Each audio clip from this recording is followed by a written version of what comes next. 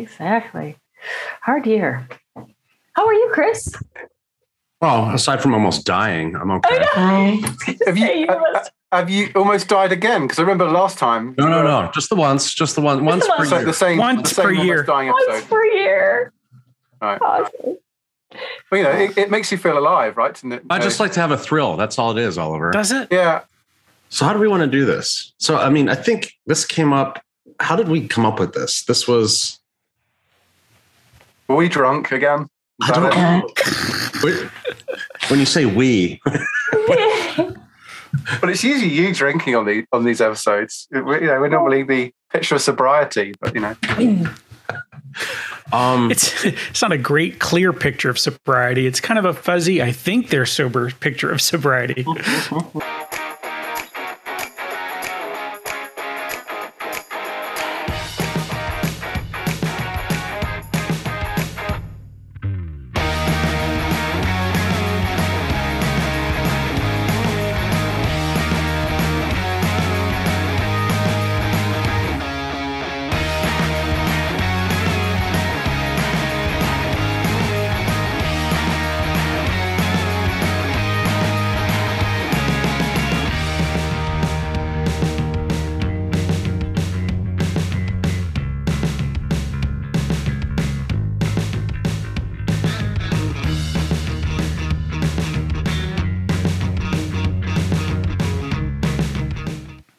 Hi, welcome to another episode of Consultants Saying Things. I am Chris Lockhart, joined today by Phil Yanoff, Oliver Cronk, Wendy Keene.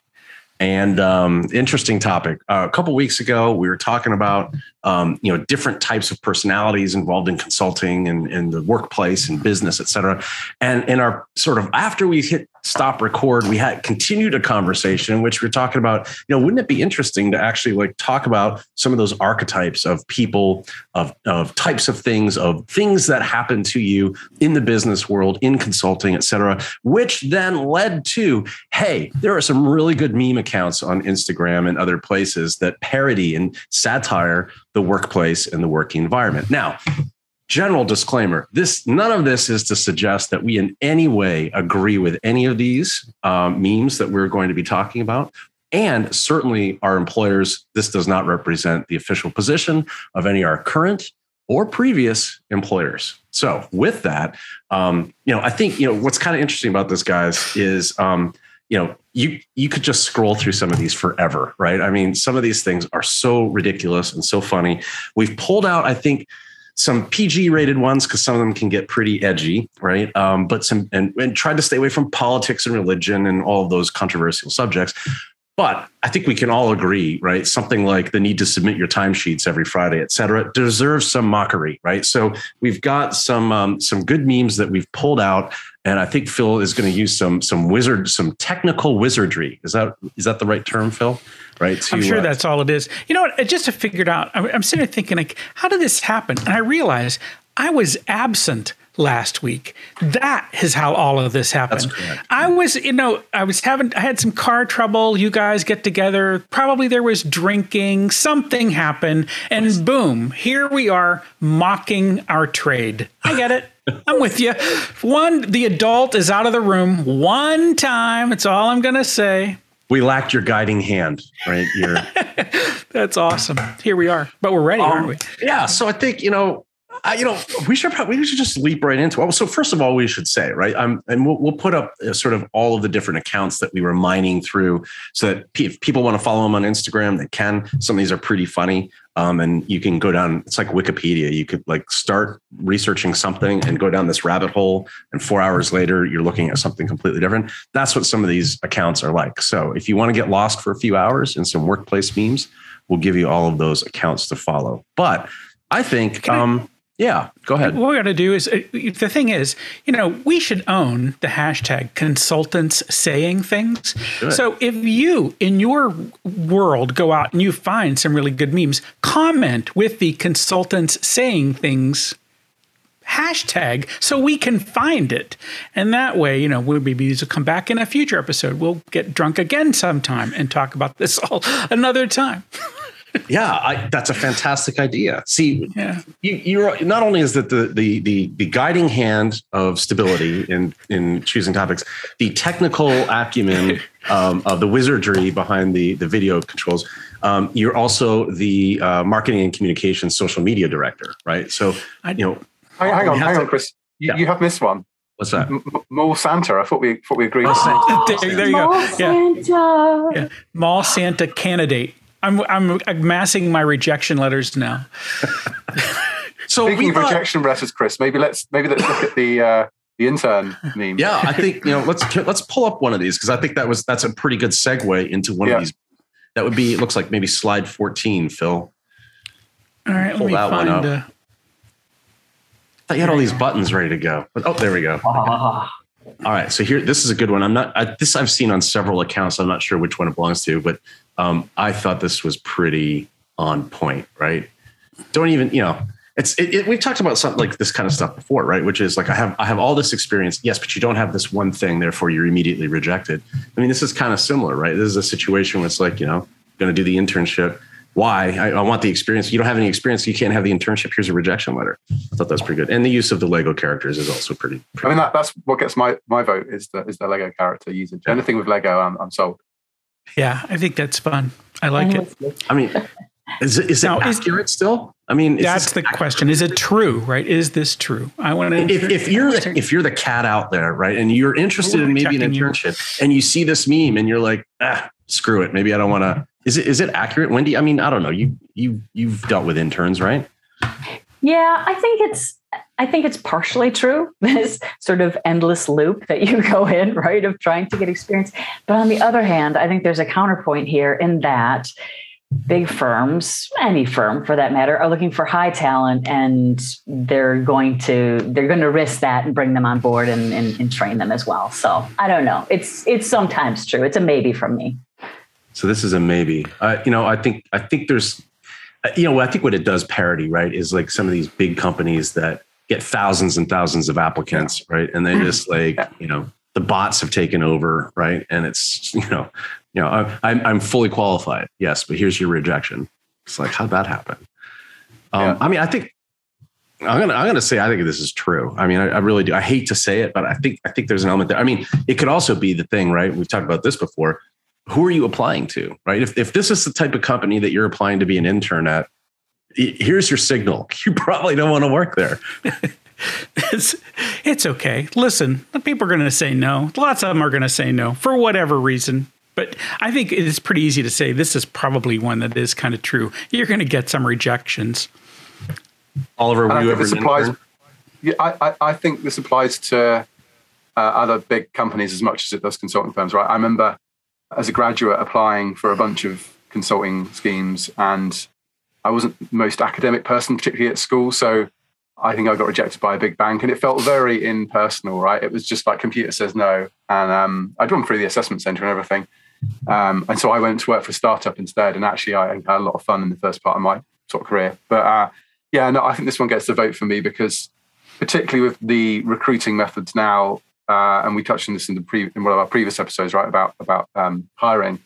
The kind of automated process sometimes some firms use means you can just be rejected straight off the bat because you don't have enough keywords in your resume or something. Yeah, the least they could do is come up with something more creative, like giant skull and crossbones, or like big stop sign that just flashes up when you open the email. Something rejected written across the screen, something like that. So all right, so let's. Yeah, I think. What do we say then? I think this is true. Is that what? Look at that. That was expensive, folks. That right there. Easy. That's easy. So all right. So if you're thinking of maybe, so we've got the intern, right? We got that covered. What about is it slide number 1? Right. If you're considering a career in consulting, so beyond the internship bit, maybe you're in university. We talk to a lot of folks that are like in a different career path and have thought about consulting and kind of want to maybe go that route. There are some pros and cons to that lifestyle, right?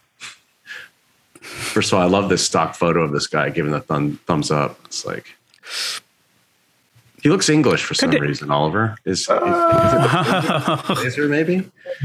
Maybe he looks like his suit doesn't fit him, which is quite. What is that? Does that tell us he's American? Is that what you're trying to tell me? Certainly not from London. That was the implication. It's just that kind of classic new to profession, new to the profession, right? So don't have the expensive sharp suit of the partner, right? Not a university tie. Yeah, kind of. Right. Yeah. I like this one. He looks like he's ready for a career in consulting. I also like the fact the career is misspelled, which I'm assuming is deliberate. Let's hope so. Or not. I don't know if it is. I mean, is it talking about careering, as in like careering off course, rather than a career? I don't know.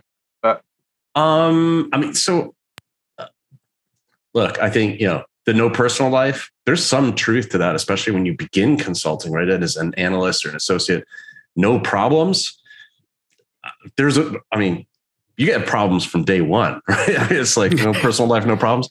I don't know. I don't know if both of those statements are true. I don't know if they go together. I think it's no personal life. There's no problem with that. Then you're all right. Yeah, I think that's how you solve it. I think that's what they're telling us. You got no personal life. You're in, friend. You got no worries. You're in. We've got some for you.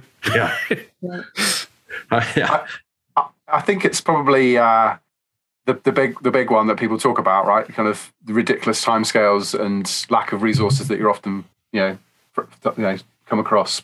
So I think it's probably heavily cliched, but I think one of the things it is heavily cliched. The thing is, I think a thing is, particularly when you're beginning the career, and of course we just talked about the problem is you didn't get that internship to begin with. You got rejected so many times, so you never got a chance to practice this, right?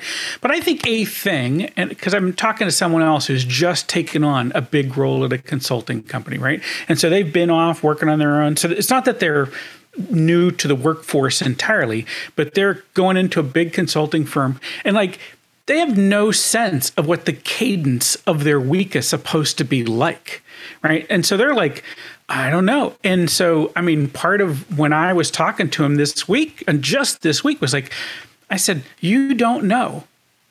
So just ask. Just go to people and say, go to the folks that you admire the most, go to your boss, go to whatever, and ask the question, if I'm, people who are successful at this, what do their weeks look like? How do they manage their time in a way that helps them be successful?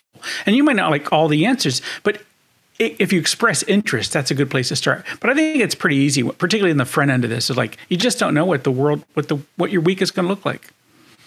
I think this one has some truth. It certainly has for me. It's also not just the working hours, but also when you added travel on, right? So the big question. Oh, and I also think there is a matter of, I went through it when I was a young consultant. And so there is sometimes some of that passing down. But now the big question is, particularly after the pandemic and the Great Resignation, is that really going to unsettle this once and for all? We'll see. Yeah.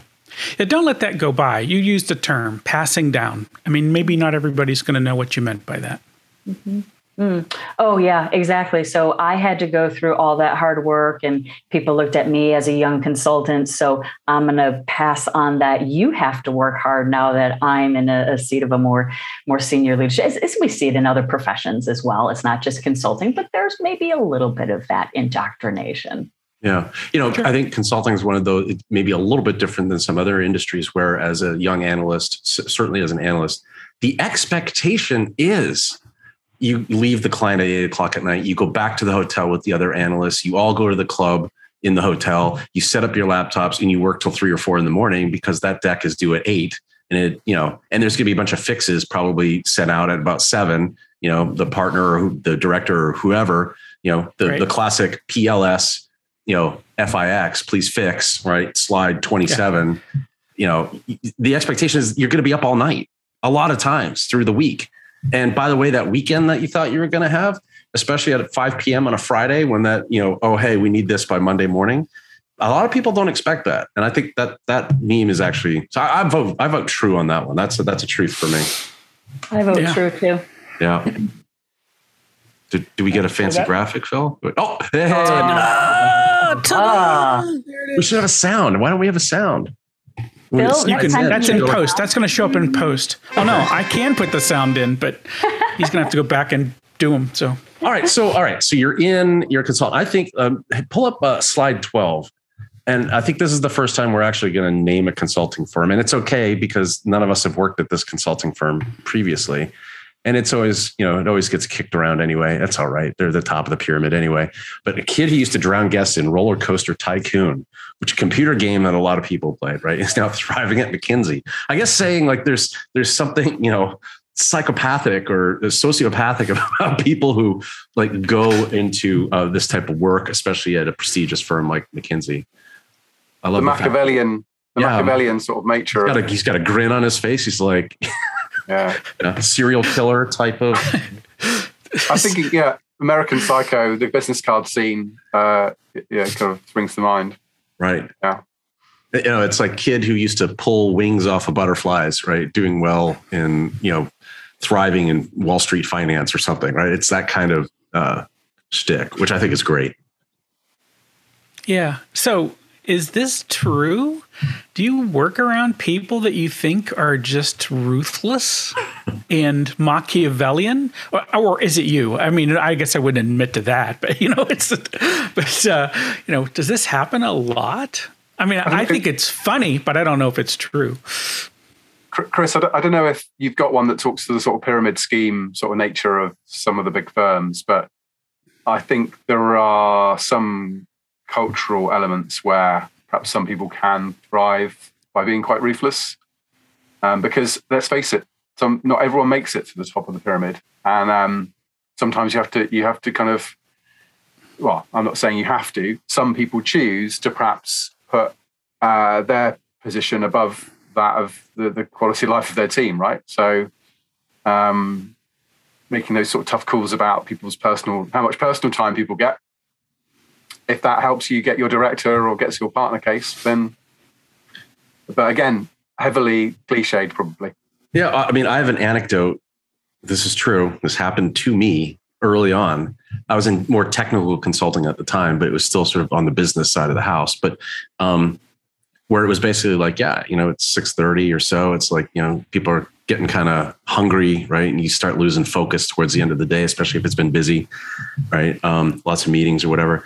And there was a conversation about potentially leaving to go back to the hotel, et cetera, et cetera.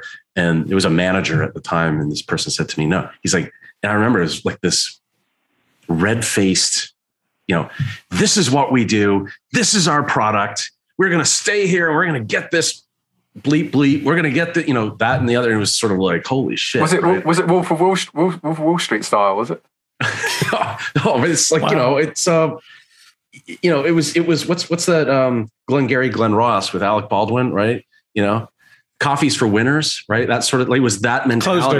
Closers, right. Closers, coffees for closers. Thank you. But it's like, I think there's some element of truth. And certainly look, let's be clear, we can poke fun at McKinsey all day long, but McKinsey is not Accenture, right? There is a difference in sort of prestige and pace, and a company that only recruits from Harvard Business School and things of that nature is different than a school that come one, come all kind of thing. I mean, it's different. It really is. And I'm not saying they're better, they're different, right? And I think so. There is an element, as you said, Oliver, of ruthlessness.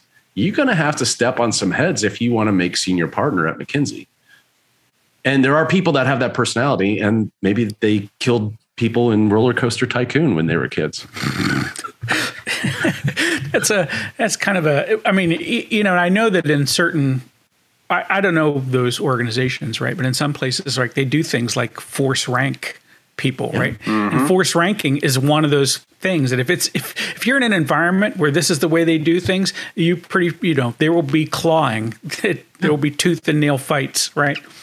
Yeah, and upper out models, right? It's like we're going to get rid of the bottom 10%, 15, 20% every year. They're good. They could be the CEO of GE, but they're not as good as the people that are. You know what I'm saying? And it's like, okay, well, you take that with a grain of salt. I'm still pretty good, but I'm not as good as my peers, right? It's like maybe you should try harder. I don't know. Be more ruthless. That's interesting. I felt like tech consulting was this way for a really long time. I mean, all of tech was this way because I felt like the environment just kept getting more and more complicated all the time. So, we went from, when you first started like on the PC side of it, and I always think about this in this way. If you first started like doing PC consulting, you could know everything there was to know about PCs. And then the hardware went down a path and the software down a path, and then the software cut off into this. And then there was what do large fields of this look like? But I felt like this was like the world's longest running IQ test because it just kept getting more and more complicated all of the time.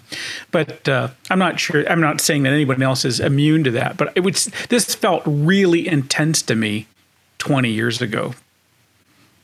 Yeah, especially in an industry Maybe like 30. technology, where things, we won't say how long ago it was, right? Yeah, right. But like in technology, where things like, I know everything there is to know about Oracle, right? But I don't know jack about Azure or whatever it is, right? Or I'm an Azure guy, but I don't know anything about AWS, right? And so it's like you get these pocketed skill sets, and I think it becomes very, very competitive.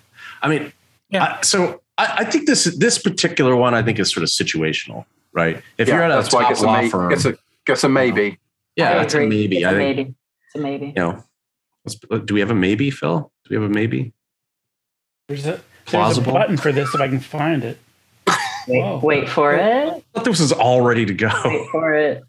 I moved my cursor off the wrong way. Here That's we go. it. Oh, there we go. We're gonna have to force rank you, Phil. Okay, there we go. Oh yeah, nice. You can edit the pause out in post. Definitely. We'll leave it in for comedic value. Yeah. Thanks. Well, the thing is, you can't see me sweat because I was off camera. So. Yeah. Yeah. All right. So let's. All right. So you're in. Let's say you're at McKinsey, right? You're in there. You're doing the work. A little bit about, sort of the pace and the rigor. Can you pull up? Is it slide 2? Can you pull up slide 2, Phil? I'm coming. Let's see. 5, 4, 3, 2. This may be culturally specific. So first of all, 9 a.m. seems pretty late for a start for a consultant, I would think. Right. But there's a certain element of truth to this, especially depending on how late you took the client out the previous night, right? It's sort of like, I got to get up. I got to roll out of bed and get to work. Or now with the remote work, people can literally roll out of bed. That's how they look on the Zoom. You just can't see it. Right? Okay, this was my thought. Like, I feel like there is a lot more truth to this now, especially with the Zoom world. And can I just tell you, when I was looking at this picture, I swear that gentleman worked for me. And then in the pandemic, his hair could be like that. I'm not sure. I know him. I know that guy. I think it could be. So we should say there's probably a copyright infringement here. This is a screenshot from 90 Day Fiance, which is a television show in the United States. Tracks people who are trying to get into the country or get into another country and take advantage of the visa process to find a mate. But this character, his name is Big Ed, I think is the character name he goes by. And how do I know this? Because I'm married. I'm forced to watch some of these things. Wow, I had no idea that this was a real thing. See, this is the way I look on a Zoom call. If my hair's not done, groomed. I look just like this. So nice. I will admit, by the way, in this, and it's not because I'm usually ready. I get up. I'm not. That's not my thing. But there are times like this is just too terrible, and I have sat here because I am the technical dude playing around with stuff. I have recorded a 30-second loop of myself just nodding like this, and then played it back into the camera, and then gone off and done something else during a call. I have done that. That's amazing. In fact, it was 3 episodes ago. That's right. That's right. Wait, hold on a second. I'm doing it. Yeah, Chris. Yeah, Chris. Yeah, Chris. So, I mean, Oliver, is this true? Is this true in your experience?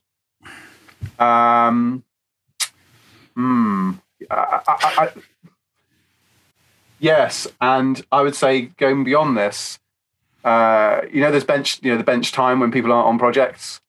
I heard from someone who basically was watching Netflix a lot of the time, pretty much in bed, partly because they were so burnt out from the previous project, right? And the previous project they were on was pretty horrific by any sort of stretch. So yeah, I mean, so you could even put a laptop in that picture with sort of Netflix, whatever, and perhaps personal laptop and work laptop maybe next to each other. But, well, this dude is on Netflix. I mean, he actually is on Netflix. That's awesome. But he still looks like a guy that works for me. Yeah. But in this case, it's the actual showing up, right? I mean, the whole thing, Oliver's taking it past the next part where the dude doesn't even show up at all, right? I mean, we're talking about bench time. And the thing is, and I worked for a company where we had somebody not show up for 4 months and nobody noticed, right? I mean, so wow. I was like, that was a movie. Wow. Was that Office? I was like, this is pretty incredible. What great management. I mean, I'm going to guess there was like a weekly phone. You're alive? Yeah. I mean, no timesheets, nothing, right? Because they were.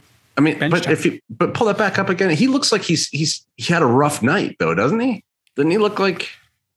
Well, there's probably all of that too. I think, you led into this, like exactly what we're looking at. And like you said, it's the full day. And then there was the night on top of it. And, you're burning the candle at both ends. And this is what it looks like when you're burning the candle at both ends. Yeah. Which is, by the way, why I keep my hair cropped short. See, like right. Oliver's got this figured out, right? Just crop the thing short. If it looks like it needs combed, it's too long. And that way you can get away with a lot of stuff you couldn't get away with otherwise. Damn, you've got my playbook to the T there. Excellent.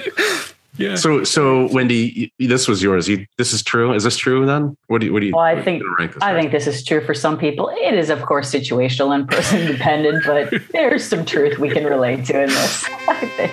So, the thing that caught me, I think it's true too. And I think we got a verdict on this, but I think the thing that caught me about that is, so he's the meeting's at 9, he's waking up at 8:57. That leads you to slide 3, which is the next one, Phil.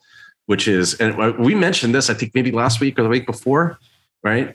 You're making edits to the deck right before the meeting begins. Or I mentioned the case where I was further in the deck than they were presenting, making edits in the deck ahead, like just ahead of where it was being presented. I have to say, I think that's awesome. There's new collaboration features. The online collaboration where you can edit the same deck remotely whilst it's being presented. I think have saved many a consulting career. No, for sure. Right. Yeah. And I mean, Google Slides is good for that. PowerPoint, I know they're working on improving that. But if you're using PowerPoint on Teams or, SharePoint or something like that, the lag, it's like, it's this, and you have that thing. But so, you're constantly right before the meeting, you get that partner email like, oh, hey, hey, did we include that graphic of the triangle that I really like? It's like, shit. Okay. I got to go find that, right. And drop it in, let's make it appendix material. No. I want it up front in the front part of the deck. It's like, what? It blows up the story. We have a story here. You can't just insert a slide in the middle of the story. True. Yeah. True. Yeah, I think that's an easy one. Hold on here. It's by the way, at Consulting Humor is a really, really funny Instagram account. There we go. It is true. Ta-da! We vote true. True. Mm-hmm. All right. Where do we want to jump to next? Let's see here. All right. So you're making last minute edits to the slide right before the meeting. You didn't know. Is that it? Oh, did we insert 4? One? Oh, I'm sorry. 6. Let's pull up slide 6. Okay. So you're in the meeting. That's there. There we go. Here we go. Yeah, this is it. Right. You've made all the edits that you thought were appropriate. Right.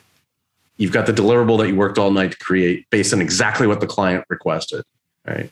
And what you get, right, is in the meeting, a lot of feedback that is completely going to require completely redoing all of the content. It's either the scope has changed or there's a new person in the room that wasn't present in the last meeting or something. And now it's like all this work that you've done, useless, or at the very least requires a significant amount of rework.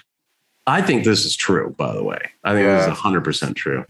Scope creep, right? I mean, it happens a lot. And often it's because not the right stakeholders involved. Like, oh yeah, we're talking to the manager at the client, not the director or the VP or whoever really makes the decisions. And they find out about it and they come to the meeting and all of a sudden the whole thing just sort of changes out of all recognition. But I would say some firms love that, right? Because it's like, oh, you want to make changes? Great. We can make changes. Change request. Yeah. I think it's true as well. And it can also depend on the leader. You know, sometimes you might have a leader that has all sorts of different thoughts and you were thinking one thing in the last meeting and now they've come up with something else and they want to go in a different direction. And so they're a little bit non sequitur. I think that happens too. Yeah. And Phil, I mean, I know people that are like lived this, right? Yeah, maybe you lived this. No. I mean, we've been. The thing is, I've seen both. I've seen this happen at every level, right? And like you said, sometimes this actually makes sense. I mean, you need to make a change because you missed a thing, right? I might have told the story here before, but I was in a Oracle implementation where a key stakeholder was out of the room and people made a decision in the room.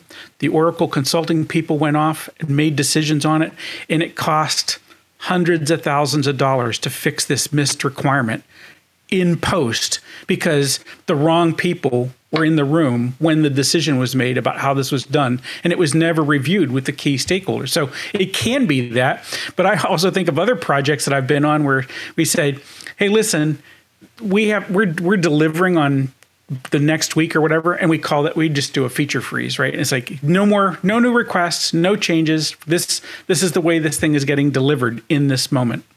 Yeah, and I mean that's real consequence because you've got real dollars at work and you've got change requests and things. You know, I think by the way, this account is Ben and Company, which is obviously a play on words for a larger firm, but great Instagram account to follow, Ben and Company. But, you know, in this particular case, I think it's like, you know, hey, we stayed up all night. We worked on all these slides. We go into the meeting and the client's like, yeah, but, you know, I want it blue or I want this or, you know, this, that, the other. And you know, sometimes that's real easy to fix, right? And sometimes you want to be able to, you can add, you know, the scope increase, it's going to cost more. There's all that sort of stuff. But the other bit of that is like, you know, if all of it's based on a model, for example, let's say you've got a model of some sort and you're doing a cost takeout for something, you've got this model and you've constructed all of the content based on the model. And if the change that the client's asking for is in the model, it's like, holy shit. Now like everything is changed, right? And it's sort of like, I think this also speaks to thinking through when you're creating content for a client, anticipating some of these things, right? And not sort of hardwiring stuff together, right? You've got to make sure that the content is reusable enough, fungible enough, right? That some things can move around and it's the story still holds together. Because if the story fundamentally changes, now you got a really big problem, right? Right. But don't you also think that some people maybe try and screw with consultants for fun? And do you know what I mean? I know, you know, there are some people that like to kind of get a kick out of, you know, you're borrowing my watch to tell me the time, so I'm gonna play with you a little bit here. Right. Yeah. Well, but we don't mean this at the fun level. I mean, because you've been in these. I've certainly been in these meetings, right, where there's some dude that just, and I'm sorry, I said dude. It is usually a dude that's got this problem who so much wants to be in control of this thing that he just kind of lace up. And you know, you can spot these cats at a Starbucks because they're the ones that say, I want half oat, half coconut, soy something, diet, freeze, half foam, gluten free, no foam, blah. No whip. With no whip. And you know, it's an essay question. Their order is an essay, and like that's the kind of cat is like, look, they're just here to exert control. So then you got to figure out how you're going to deal with that. But this does happen. I mean, I don't know how we see this is not true. I think it's true. Yeah, do we have true on this one? By the way, what's this from? This is a screenshot, right? The background. This is from a TV show, I think, of some sort. A game show? I think this might be from Phone Jacker or Face Jacker in the UK. Looks like the character from that. But I might be wrong. Maybe like a banker or something. Okay, all right. Well, so let's talk about that corporate culture with the dudes, right? That like making the changes. So the slide 4, which is the one that you were bringing up before, right? So this is sort of like a meme, sort of, maybe this is culturally specific, right? So if you think about, I still have the wrong one. Pause. Slide 7. I'm sorry. That's my bad. I was wondering. Ooh, I don't know. Okay. It's like, there we go. That's what I meant. That's the slide. There we go. Yeah. So this one, right, this may be culturally specific, right? Because what they're talking about is, the Midwest of the United States in sort of an older Rust Belt-ish type town that maybe most of the businesses have gone away, but there's still some giant manufacturing center that employs all of the people, and they have folksy sort of Midwestern style of talking. And what caught me was the Linda character, who she's like, corporate's not going to like that. You're instituting change, and we don't do change here. We've made steel the same way for 150 years. And, these tractors that we make here, that's how we make them, right? Like this guy, Randy, we can't change that. We've always done it this way. You hear it at these, these companies, especially in manufacturing, especially in some of these older centers of manufacturing, right? Maybe it's not true elsewhere in the world, but they do get to work very early. The parking lot's full very, very early. I don't know if that's like after they've milked the cows or whatever, then they go into the thing. Wow. Just throw them under the bus. Chris.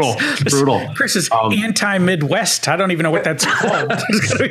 But they're very. Don't you live not that far away from this region that we're talking about? No. Oh, look at him. No, I don't. No, I did grow up in the Midwest, but I relate. I know. I was trying to provoke you, clients. and I wasn't getting a reaction. I was like, how extreme do I have to push your buttons? I'm right there. That's right. Well, I think there's also an aspect of they really relate to. You look at sort of the restaurants down there on the bottom, sort of the chain restaurants. That's it. That's truth. And of course, there is challenge when you're a consultant and you're sent to these sort of places and you're all alone and it's not that exciting and you're traveling every week, right? That's the other part of the stereotype.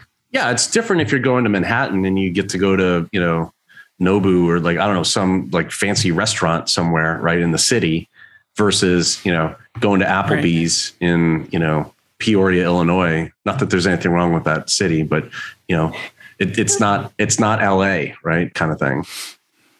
I don't. Yeah. I think there's truth to this because but it didn't get started though from the fact that no matter where you were in the world, a lot of times you're getting called into these consulting gigs, and you are in New York, Chicago, Paris, London, wherever, right? But I mean, you're in places that are cultural and city centers, and you're like you've managed to have a series of meals in places that you never would have been in otherwise, and then someone invites you to. And the thing is, I'm afraid to name a Midwest town I know the name of because something terrible may be going on there. I don't know. But then you are placed in some spot and you're like, there's nothing here, right? Yeah. There's no there. And I like the consultants sitting in the dark at 5 p.m. plus because for whatever reason, and I've been in a lot of these towns and it's like, it seems to get dark early for some reason. And it's cold. It's like, I just have this. Maybe I was always there in the winter. I don't know. It's not just that it's dark and cold, but I've been in places like this where the lights were programmed to turn off after everybody left, and they just assumed everyone was gone. And I've been in like conference rooms full of us, right?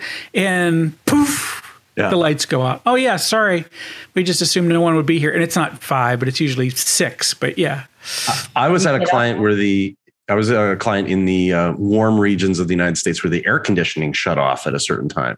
Right? Same thing. Yeah, right. I was about to say the same. I think, excuse me. I remember working on a technology project and every night the aircon would kick off and we'd all start freezing. Because I think it was the other way around. It was the heating that had gone. Yeah. It certainly gave you an incentive to sort of, get it done so you could get back to the hotel. Yeah. And by the way, these places, I think there's a parody there too, right? In the waiting like 60 minutes for an Uber and things of this nature, right? I was going to ask you to explain that part of the meme. So I get that now. Yeah. And the thing is, it doesn't have to be Midwest US. I mean, and I'm thinking, I don't want to name names, but I remember someone who had a big consulting gig for a European client, which their headquarters is in the middle of nowhere. And it was the same thing. And he was like, oh, I hate going there. Yes, it's a giant, prestigious brand with nothing going on in their town. Yeah. And you have a 2-year project ahead of you. Right. Yeah, right. Yeah. Pack your lunch every day because there's not even a cafeteria. So yeah, I'm just going to ask people if they can figure out who this giant brand is that's globally known with their headquarters in the middle of nowhere. I know who it is. We won't name names. You do. All right. So I think this is, I'm going to call true on this one. Oops. Definitely true. Yeah. Maybe not. Maybe it's not true in Britain. I don't know, Oliver. I think there are bits of Britain that would probably relate to your win. But I didn't nod because obviously I don't know the Midwest terribly well. I mean, I've heard of it. Well, and the thing is, it says Midwest because I think most people in the U.S. kind of understand that there's this that, you know, we have two coasts and then this giant cultural desert in the middle is the way people imagine the U.S. being. That's the way. I mean, I'm not saying it is that way, but the thing is, it could have said Mid-South and it would have still been right. But I mean, but no one knows that's Tennessee and, you know, Kentucky, that space is right there, but say it could have been the same thing. And it would have been at Chili's, by the way. You'd have been gone to a really great dinner at Chili's. Unless the Olive Garden was closer. Olive Garden is also pretty good. So now you're in McKinsey, you're doing amazing work, right? And Oliver, this is what you were talking about, you know, you're going to take my watch from me and tell me the time, right? There's a little bit of truth to this. I think that everyone should be aware about, right? And it's not just McKinsey, right? There are other companies that sort of operate like this, right? It's, in other words, you know, we don't do the work. We just let you know what needs to be done, right? You know, if we're a cleaning service, everything here is dirty. Thank you. That'll be $1 million. We're out of here, right? You need to find someone else to clean the place. This is the very definition of advisory consulting. Kind of is. but also, oh, do you have another building over there? Is maybe that dirty as well? Another 5? That's amazing. Great. We'll be back for the next 5 months. Yeah. Tell you that the buildings are dirty. Yeah. You know, there was a great commercial in the US not that long ago of, you know, they're sitting in a boardroom and, you know, Bob says, you know, I think we should go out and we should, you know, do it like this. We should do it like this. Right. And the CEO guy, he's at the end of the table. He's like, I just don't know that that's right. And then he looks at the guy from FedEx or whoever it was that they were advertising. And that guy who's super smart and in a better suit, he goes, no, I think we should do it like this. And the guy's like, yes, oh my God, we should definitely do it like that. And it's the same thing, right? Said in a different way. And I think there's some truth to that. And I think that, you know, if you're the cat on the ground, you should be aware that, you know, some of these companies only do implementation, only do execution, only do the cleaning and the meme, right? And then there are other companies that only do hey, this place is dirty. You got any other places we could check out? You got to find someone to clean this place, right? And, you know, it's the assessment stuff. So, I don't know. I mean, that's a good point, right? Because there's some undercurrents here for me too, right? The having big teams or teams of, you know, a lot of people, including junior people. And so then now you end up with these really big efforts or, you know, sort of the stereotype around taking template assessments and sort of playing them back and, you know, check your place is dirty, right? So I think there's some undercurrents there too. So lastly, I think slide 18. Oh, wait, did we say this is true? This is true, right? Ta-da! True. So you need that. Let's just say then that you're not just doing the assessment, and let's skip to slide 18. You're actually doing the work, or you are helping the client find someone to do the work, right? You spend all this time, right? It's like we are the consultants. We know what's best. Let's figure this out, right? And then, you know, the assessment or the strategy, the advisory piece is done. Someone has to come in and implement it. And the people that come in to implement it, even if they're from another part of your company, somehow just don't get it right. It's like, not only is it not right, it's useless, right? It's like you can't even use the toilet paper in this scenario. I want to offer a counter position to this one, right? Because I've probably spent more of my career receiving consultancy services, you know, probably more that way around. And I think there was a bit of, we poke fun about borrowing watch, tell time, etc. But there's also a bit of, sometimes consultants just completely misread the brief and they'll come up with a beautiful sounding solution, but it's completely missing all the practicalities on the ground, right? And yeah, you can say, oh no, these people are afraid of change or whatever, but actually sometimes there were genuine requirements there that, because they don't fit into, as Wendy was saying, the nice pro forma assessment. Oh, that's not on our maturity assessment, so we won't take that into consideration. It doesn't come out of the sausage machine considered, and then you try and implement what you've kind of been handed, and it's never going to work. So I think there is a counter argument to this one as well, right? So are we saying it's a maybe? What do you think, Wendy? I think it speaks to a greater strategy execution gap that is often there in consulting and not. I mean, even if the consultants did do that great scientific work and, the comparison of over and under as we see there's still a big gap, and we still implement a lot of stuff like you see on the bottom. There's a challenge in translation. Yeah. Yeah. So I think we rank this as a maybe. Yeah, I'm good with that. Yeah. Maybe? Who knows? All right. Time for one last one. So we just talked about the gap between strategy and execution. And I think slide 9 is one of my favorites. I've seen this a number of times.